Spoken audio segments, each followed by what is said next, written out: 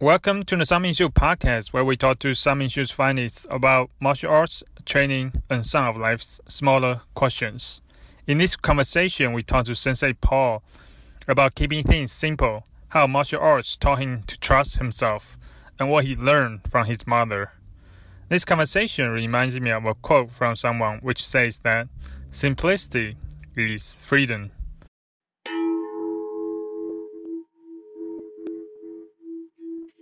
What brought you to martial arts? I actually studied martial arts for a couple of years. I took Taekwondo when I was a little kid. I was like 11, 12 years old. Mm-hmm. And, for whatever reason, I got involved in other activities and stopped doing that. But I always kind of had it in the back of my mind that I wanted to get back into martial arts at some point. And I did all the things that adults do. I mean, of course, go to college and graduate. And I finished law school about 20 years ago and started, working. And after I had settled in my job after a couple of years, I told myself I really want to get started back in martial arts. So that's what I did. And it actually had been about 25 years since I had stopped studying Taekwondo. Oh, wow. I researched all the different martial arts, all the different schools in Atlanta, and I wanted a school that was fairly close by where I lived and that was pretty eclectic, that blended striking techniques and kicks and that sort of thing with arts like judo and aikido. I wanted to learn a wide range of different techniques. Mm-hmm. Kung Nu, I stumbled upon that on the internet, and this is really what I want, and been there ever since. It's been these 16 years this summer. Nice. What keeps you staying Sun Shu instead of go try other style, different style, like other styles? Yeah, well, it really there's always a challenge. There's always something new that you can learn. Mm-hmm. Kung Nu is a really established art. I mean, we all know that, of course, it was founded in 1965. Yeah. It's been active in the United States since the early 70s. Mm-hmm. And I like the fact that Sun Ming Shu has been around so long. I believe the dojo was founded in 1981. Mm-hmm. It's not going anywhere, and that really feels good to be a part of something that has been around for so long, and I know it's going to be here for a long time. I see. Do you remember your first day or week of classes in Sun Shu? Yeah, absolutely. And I say that because it was in August. And I started at the old dojo. I started, like I said, 2005, and it was at the Inman Park dojo. And it was the middle of August when I started, and the place had no air conditioning. No air conditioning and no heat. And in the winters, you can deal with that because it doesn't really get that cold, here. Or if it does, it's just for a few weeks out of the year. But in the summer, my very first class, it was August. Mm-hmm. And I was sweating buckets, and I was physically in pretty good shape, but I just used to working out like that. And Sensei Julie was the instructor that night, Julie Graniker. I don't know if you've ever worked with her. No, I have not. She trains hard, and she makes sure that you train hard if you're in the class with her. And after that workout, I told myself, if I can survive this, I can survive just about anything. Awesome. All right. So, I always tell the members, those of y'all that joined after we moved to the new dojo at Grant Park, you know what you're missing. Yeah. I guess the trial by fire in a way, right? Yeah. It's like we say, well, you don't know what it was like. When I was your age, I had to walk 3 miles in the snow back and forth, every day. And same thing, we had to train without air conditioning in the middle. Yeah. So I wanted to know now what happens now after you started Sun Shu. So what's the one of the biggest difference that you see in yourself that before Sun Shu and after Sun Shu? After you start training Yeah. Yeah, that's a good question because I've been doing it. Well, yeah, it's been 16 years, and obviously I'm 16 years older. And a lot of us, as we get older, you get more patient, and you worry a lot less. Mm-hmm. And some of that is just getting older, but a lot of that is martial arts. It really Yeah. does teach you patience. Mm-hmm. It teaches you acceptance. You have to accept what it is that you're able to do and what you're not. Mm-hmm. Teaches you to set goals, and those are all things that have stuck with me. I see. Okay. And what's your favorite philosophy in terms of the Kanu philosophy? Yeah, that's a good question. I'd actually I did a public speaking or a public speech for one of my tests on that question, Mm-hmm. and to me there's the code of ethics, of course, but I really like the seventh part of the code of ethics. It said the goal of Kung students is to lead a pure, simple, sincere, and noble life. And Mm-hmm. to me, I think that pretty much summarizes it all, in one Mm-hmm. sentence. I think, pure, you can talk about, well, what does that mean? It doesn't mean that any of us are perfect, but we at least try to improve ourselves and get closer to that. And I like the part about simplicity. Most people, we tend to make things more complicated than they need to be. Mm-hmm. Sincerity is really important. In martial arts, you really learn how to be honest with yourself and honest with other people, even no matter what the situation is. And to me, that's what sincerity means, and nobility. We always wondered, well, what does that mean? And to me, it just means that you have an idea of what's right and wrong. You have values, and you're willing to stick up for that, and you're willing to fight for it, even if it's not the easy thing to do. Yeah. You know, So I feel like that's very related to your job in a way, right? You're a public defender, right? Do you see it that way as well? I do. You have to, things in law can get real complicated. Yeah. And sometimes you have to focus more on the big picture sometimes with a case. A lot of lawyers get focused on the real small details, which are important, that has place. But it's easy to overcomplicate things. And I think when you're arguing in court, when you're arguing to a jury, especially, or even judges, a lot of lawyers tend to make things too complicated. They have a list of like 8 or 10 different points they want to make and arguments they want to make. And my experience is you usually lose people after you make about 4 or 5 different points. So Yeah. part of being a lawyer, and this goes along with the simple part, is trying to focus on, what are the main points you want to really focus on, and what can you let go, or what's just making things more complicated. Yeah. I would agree with that. Nice. So what's the hardest part as being a public defender? Well, I guess it goes back to the acceptance thing, accepting what you can't change, because a lot of what you can accomplish with a case, it depends on factors outside your control. And some of that is, when you get a case, there are certain facts that you can't change. There's certain evidence that is going to get in, and you can't really do anything about that. That make it difficult.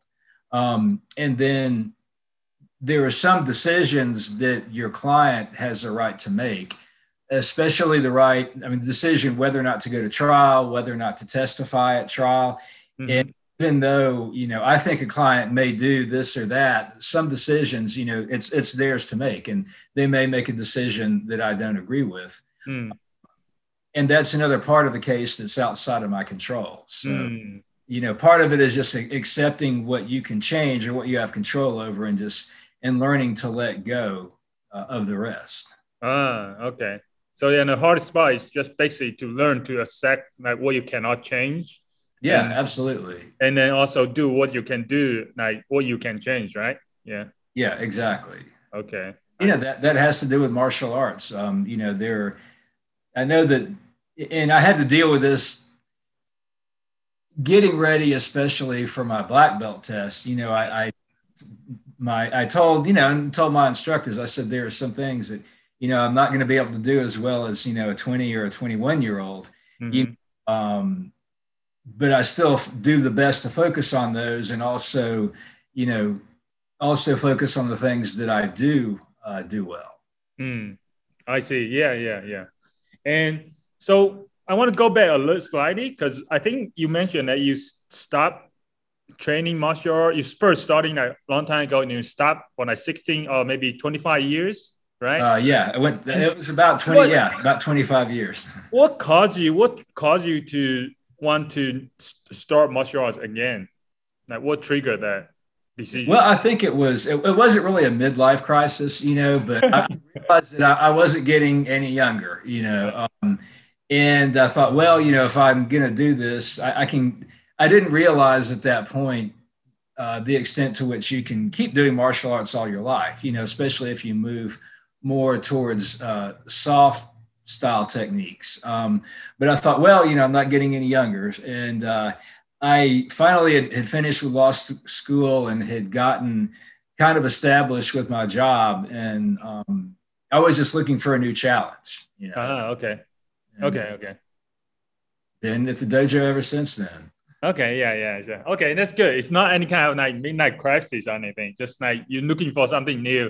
Since you start with school, you want something more after work, I guess, right? Yeah, a new challenge, I guess. Okay, that's good. And then also earlier you also mentioned patience. Like you mentioned patience as something the big difference. Were you kind of impatient before training in martial arts? Yeah, I was, and that's improved a lot. I mean, I'm a lot more easygoing and laid back about things now.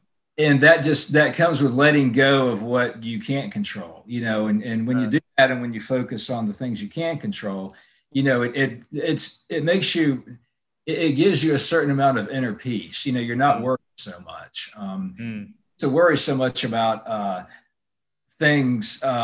Well, again, it was when I was younger, but it was also before I started training in Kung Nu. And I used to worry so much about things. And then I finally realized that, 90 or 95% of the things that I was worrying about never came to pass. It never happened. And the things that did happen, a lot of times I just didn't have any control over it. You just have to accept it because that's life. Okay. Yeah. Nice. Yeah. Okay. That's very good. And I want to go back to your life story a little bit. What brought you to Atlanta? I moved to Atlanta when I was, how old? I've been living here since 1990. Yeah. I moved here right after I got out of undergraduate school. And just, wanted to live in a big city. I'm from Mobile, Alabama, which is, it's a small city. It's a pretty place, but it wasn't where I wanted to stay for the rest of my life. Got you. Yeah, and just had been to Atlanta a few times, and like I said, I've been here it'll be 31 years this summer, and I guess I'm probably too old to move anywhere else. It's never too old to do anything. Yeah, that's true. Where would you move? I don't have you have a choice. Yeah. I don't have a compelling reason to move out of here though. Oh, okay. Nice. And so what's your favorite childhood memory growing up in Alabama? I'd say spending time with my family, especially going to the beach. My aunt and uncle had a house on Fort Morgan, which is right on the Gulf of Mexico, by Gulf Shores in that area. And I love going to the beach. I love the water. I do miss it being here in Atlanta, but going on vacation, spending time with my family, I'd say that was my favorite. Well, what did you do in a beach? Just running around? Or do you go swimming, surfing, or anything? Just all of the above. Okay. lay out, running around, walk up and down the beach for miles. I've always liked that. Mm, Swimming, snorkeling, fishing, mm, go floundering. Floundering, you take a gig, it's like a long, sharp stick, and you go and catch flounder to cook. uh-huh. Gotcha. Put out crab traps, Oh, wow. whatever you want to do on the beach. Ah, nice. Nice. That sounds fun. Yeah, yeah, it is. And once you get to a certain age, you can have a couple drinks if you want. Oh, that's right. Not when you were too young. Yeah, exactly. So, Not that I would ever do that. yeah, I know. So, if you could give credit or thanks to one person in your life that you don't give enough credit or thanks to, who would that be? Yeah, I would say my mother. That was one of the questions I know that you he gave me ahead of time to think about, and Yeah. when I looked at that question, my mom immediately sprung to my mind. I was very close to her. She died. Can't believe it's actually been about 5 years. Oh, She wow. passed away about 5 years ago, and we were close, and we talked all the time, and I know that she appreciated everything. I know that she knew that I appreciated everything she had done for me, because we Mm, had a relationship. But I'll think back on times that I spent with her. I'm thinking, well, I wish I would have spent more time and would have told her more, how much I appreciate everything she did for me. But I think that happens a lot, when mm. you lose a relative that you're close to. Wow. Yeah. And how did you how did she know that you appreciate her? Is it do you just do that through conversation, like Uh, communication? yeah, yeah, Okay. and Okay. we stayed really close. I mean, Uh, she had dementia. She died eventually from that, and that was very difficult because yeah. when somebody has dementia, rather than losing them all at once, you lose them very gradually. Mm, And in a way, it's I don't know. I don't know whether it's easier or harder than losing somebody suddenly, but it's mm, definitely different. yeah. Yeah. I do hear that for dementia is like it's not hard on the person is having the dementia. Dementia is Yeah, actually on the people that is the basically family member. It's harder on a family member because family member actually see the kind of deterioration in their hmm, like every day, right? See how they like almost like going away, like slowly away. Yeah. sure. Does that was that true for you as well? Oh yeah, yeah, it was. And you can look back in times like 7 or 8 or 9 years ago before somebody dies, or at least with my mom. You Mm, can look back on that and see, oh well, I remember, this time this was an early sign of dementia that you didn't really notice at the time. But we had a very close relationship. My father basically left the family when I was 5 years old, oh wow. divorced when I was really young. Uh, So, I was a lot closer to my mother than my yeah. father. So did she raise you by herself? Pretty much, Oh yes. wow. I had a stepfather, and I had a good relationship with him, but mom didn't meet him until later. Oh wow. Yeah. Wow. So she pretty much raised, all of us by herself. Huh. I mean, it must be very hard on her. Like, do you remember in that time how she like juggling family, your kids, and work? I guess to try to support you guys. Yeah, well, she was really tough. I mean, that was one reason why I admired her so much as a person. Mm, Emotionally, she was the toughest person that I ever knew. mm, Which is funny because she was this little woman. She was about 5'2". She was a real small woman, but she never let anything stop her, and mm. that always inspired me.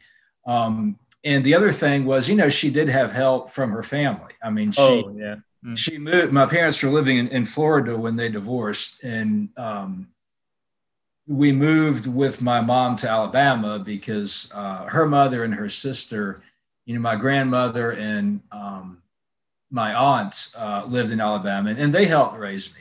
So I okay. Yeah. was to them as well. Oh You know, yeah. the lesson from that is, you can't be afraid to ask for help. Uh, And that's one thing that kind of ties in with martial arts is that, mm, at the dojo, we've got a whole school full of people who are willing to help. If mm, you need help with anything or having a problem with a technique, and all you've got to do is ask. mm. Yeah. I mean, I was thinking about that. I guess personally, I always have no hard time actually seeking help. So Uh-huh. yeah, so I can definitely see that as I guess I'm still struggling with that, and Yeah. I'm not sure if it's a pride thing or it's just like I don't know what it is. I'm still like trying to figure that out. Yeah, I just noticed Yeah. that and it's about myself. Yeah. Yeah, Sometimes it's hard to say, I don't know how to do this, but yeah. I remember, but I mean, there's things that all of us don't know, and all of us have to ask about. I remember that this was funny. It was way before I got my black belt. I think I was like a green belt, and I was taking a class, and the instructor that was teaching the class was a black belt, and we asked him a question about a particular technique, and he said, I don't know. I'll have to ask somebody. At the time, I thought, oh wow, he's a black belt, and there's something he doesn't know. Black belt Yes. too. That was a good lesson to learn. Ah, Regardless of your rank, it's okay if you don't know something. Nobody knows everything. yeah. Awesome. All right. So I guess I will try to work on that on myself as well, asking for Yes. help. So what's the best lesson that your mom had taught you? I think I'd have to say, you can't give up, no matter what happens to you in life. And, she had to deal with a lot, in life. The divorce, plus I had older brother that died when he was very young. And Whoa. those were very difficult, on the family. Mm, But she never let that stop her. And she, no matter what happened, she always said, if you get hit 9 times, you have to get up 10 times, and she really lived that philosophy. And that's something that I really learned from. wow. Yeah. That's a good lesson. Yeah. So you mentioned your brother like died when he was very young. I guess how did you get through that time? Honestly, I don't remember a lot about that. Okay. Yeah. It was a time in my life that I don't recall very much about that, honestly. Oh, was he older than you or younger? Yeah, he was older than me. Oh, okay. So you were too young to remember anything about it, kind of. Yeah. Okay, okay. What was the one thing that you were very afraid of doing, but you did it anyway? That's a good question. There's not very much that I'm afraid of. Mm-hmm. Probably the only thing I'm really afraid of is heights. Right? Heights. Yeah. I mean, I'm not afraid of, I'm not afraid of getting hit, Yeah. I'm not afraid of really anything except heights. And Uh, times I've forced myself to do things like, hike up Stone Mountain or mm, took a Ferris wheel. I mean, for a lot of people, they think, well, a Ferris wheel, oh, big deal. Well, when you're really afraid of heights, yeah, it isn't, uh, because there's so little separating me from, falling, a few hundred feet. You're just yeah. sitting there, and I think, what if this bolt comes loose, or what if they didn't tighten this screw here and Yeah. breaks? Um, you know, Ah. it goes back to worrying about things, I guess. Okay. Yeah. So, do you think those fears are unreasonable or unfounded, or do you just like go with it?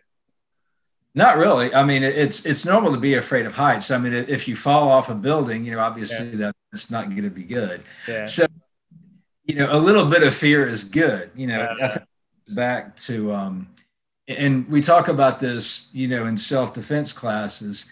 It goes back to trusting your instincts. mm-hmm.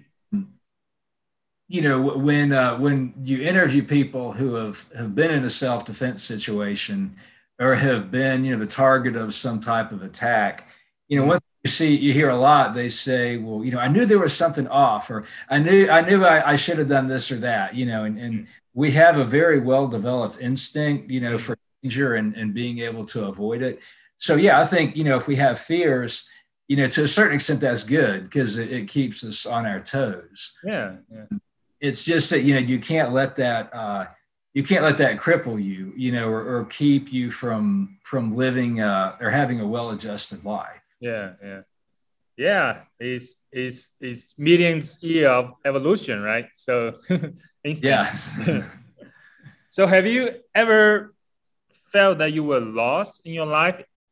No, not really, honestly. I think, everybody has this idea how they want their life to work out, or I guess everybody doesn't, but a lot of people do. Yeah. But to me, and this kind of ties into martial arts, to me, life is about the journey. It's about the things you learn along the way, and about the the friends that you make and things that you learn and relationships that you have with other people. So in terms of career and school and that sort of thing, my life has kind of meandered. I didn't start going to law school till I was in my 30s. And I didn't start practicing law, until I was in my late 30s. I worked in the mental health field up until that point. And a lot of times, I still do work in the mental health field. If you're a lawyer, you deal with mental health issues, But I guess what I was getting to with all of that is I didn't have this, preset idea of, this is how my life has to work out. It's just, it's going to work out the way it's meant to. So why? Yeah. So why did you decide to go to law school? I think the law is really interesting. And I think criminal law is really interesting. I've always been. What did you study before that? What you were planning to do before law school? I have a degree in psychology. I'd worked as a counselor and a social worker before. And, I still, like I said, still do. I kind of have one foot in that door because I work with, and one of the things I do at my job is I work at the mental health court. That's a court in Fulton County for clients with mental health, problems that have something to do with why they got arrested, and are charged with crime. Yeah. So that was my background before law school, and I still do that a lot, let's see. I guess speaking of meandering, I'm not sure what. I feel like I've gotten off track. Like what we were originally talking about, what I had done earlier, or what No. You're perfect. I mean, I was just wondering, like, why you decided to go to law school, and then what were you doing before law school, right? So yeah. Well, and I always liked helping people, and making a difference in people's lives. And I guess I never really wanted to save the world, quote unquote, because I know you can't do that. But all you can do is just help one person at a time, and being a public defender, definitely gives you a chance to do that. Okay. What is the best lesson that you have learned from someone or something? Yeah, I was thinking about that again, with the list of questions that you sent. And I actually had a chance to kind of put this into practice last weekend when I was teaching the kids class. But this happened, it was years and years ago. I think I was a green belt. And again, it was a class. I was just taking a class at the dojo, and Sensei Doug was our instructor, Doug Storm. He was having us do a particular technique for repetitions, up and down the dojo floor. And I noticed that everybody else was doing, and I forget exactly what technique it was, but I noticed that everybody else was doing that technique differently than how I was doing it. So I changed the way that I was doing it to conform with everybody else. And the thing was, it turned out everybody else was doing it wrong, and I had started out doing it right. And Sensei Doug, he said, Paul, he said, you need to focus more on yourself and worry less about what other people are doing. He said, because sometimes you're right and everybody else is wrong. Yeah. That was, probably one of the biggest lessons I took from martial arts. It's like, don't be looking around and watching everybody. If you think that you're doing something right, just focus on what you're doing, and I did that. I told that to a student on Saturday. I was teaching a kids class in the parking lot, and I had one student, who was doing a technique correctly, and another student wasn't. And the first student, he looked at the other student and changed what he was doing to conform to that person. I said, no, I said, you're right, and this other person's wrong. Don't focus on what other people are doing so much. Just do what you think is right. That was a good lesson. Yeah, and that is a very good lesson, and sounds like it can apply actually beyond martial art, right, to life as well. Where yeah, absolutely. A lot of times, even myself, like sometimes I usually tend to, at least when I was younger, right, I always tend to go with like opinions, like especially like opinions, some public opinions that you usually like go with whatever the majority opinion, right? Because you are tend to conform yourself in a way, right? So yeah. Even though you might be right, but you try to question yourself, right? So yeah, okay. And a lot of that has to do with, I think, I don't want to call it self-esteem. It's more with self-consciousness. They're two different things. Self-esteem I think, is inside. It's what you know about yourself. And self-consciousness is when you're worried about what other people think about you. And that's one of the nice things about getting older. Is you worry a lot less about what other people think about you. Yeah. I used to worry about that all the time, and now, probably starting about 10, 15 years ago, I've just let all that go. Yeah. So you're saying that self-esteem is worrying about what other people think about you? Oh, well, no. Self-esteem is what you have inside, what you know about yourself. Self-consciousness is what is worrying about what other people think about you. Yeah. If you're self-conscious, you're always worried about, external things, whatever. Self-conscious. Self-esteem is inside you. That's something nobody else can take away. To me. Well, where did you learn that from? Just mainly getting older and getting tired of worrying what other people thought. I mean, I guess where did you learn the distinction of self-esteem and self-consciousness? Well, I read it somewhere. I forget where, but okay. I read it in a book somewhere, and it clicked with me. It made perfect sense. And I had always, that distinction, it was something that I had been thinking about, but had never really heard it put in those words. Had never really been able to explain it that way, until I read it in the book. Okay. Yeah. Do you read a lot?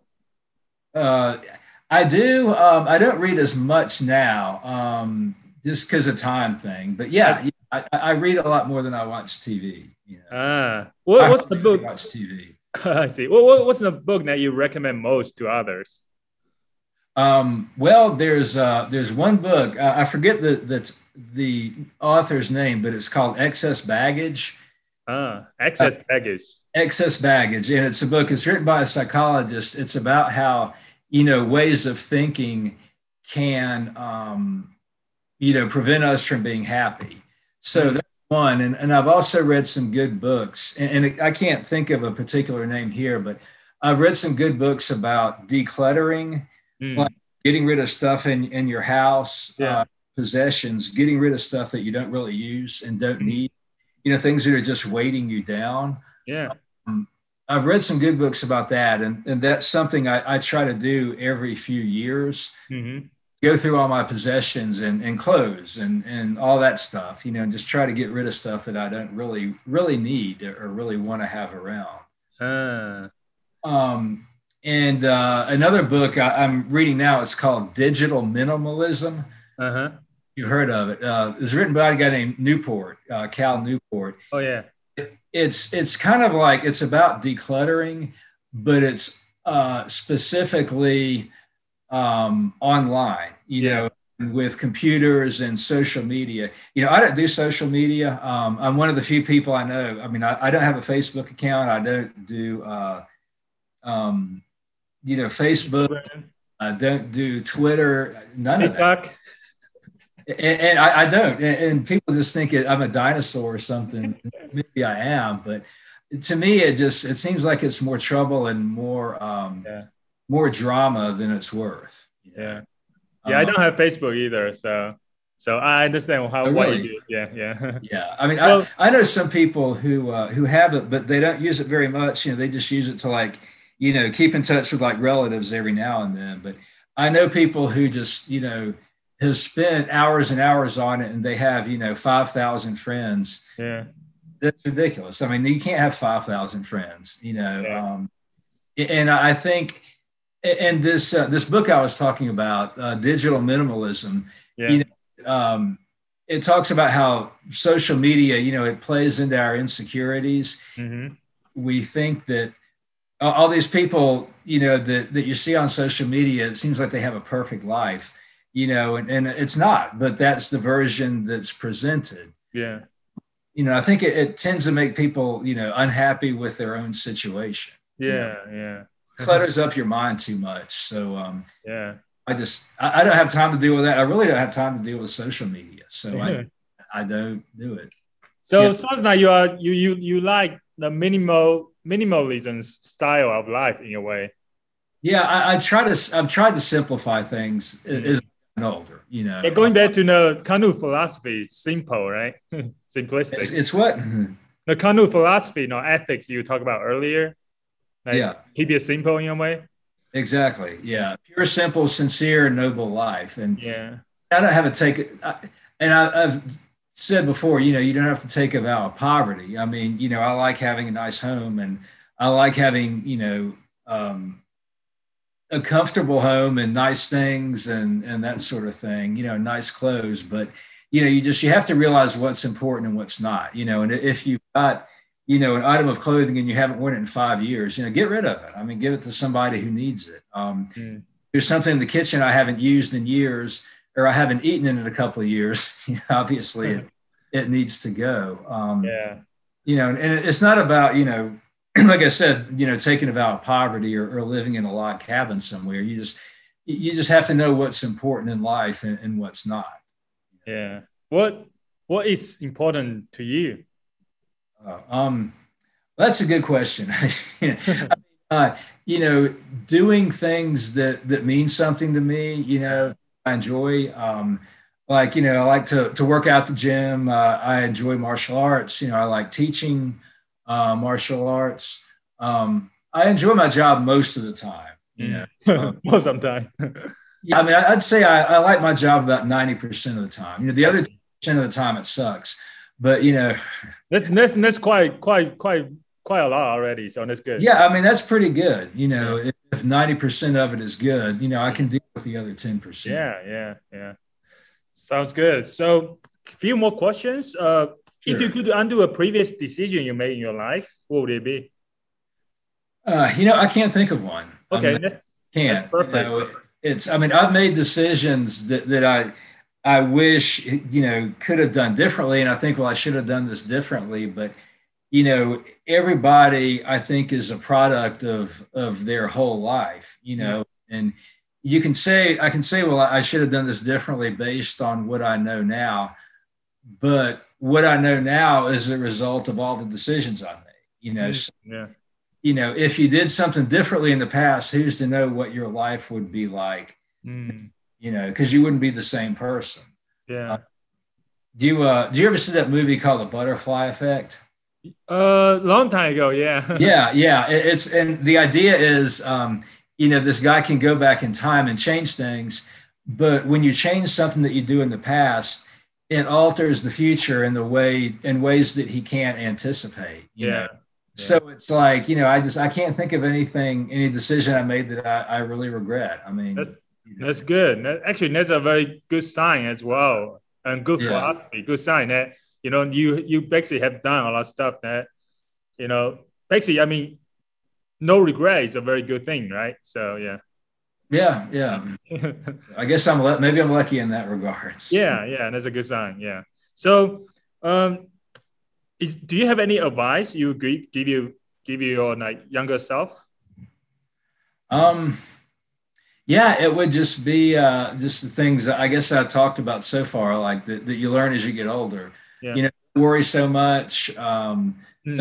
about things that really are unlikely to happen. Yeah. Um, you know, just keep in mind what's important and what's not. Uh, You know, don't worry so much about what other people think about you. You know. yeah. Yeah.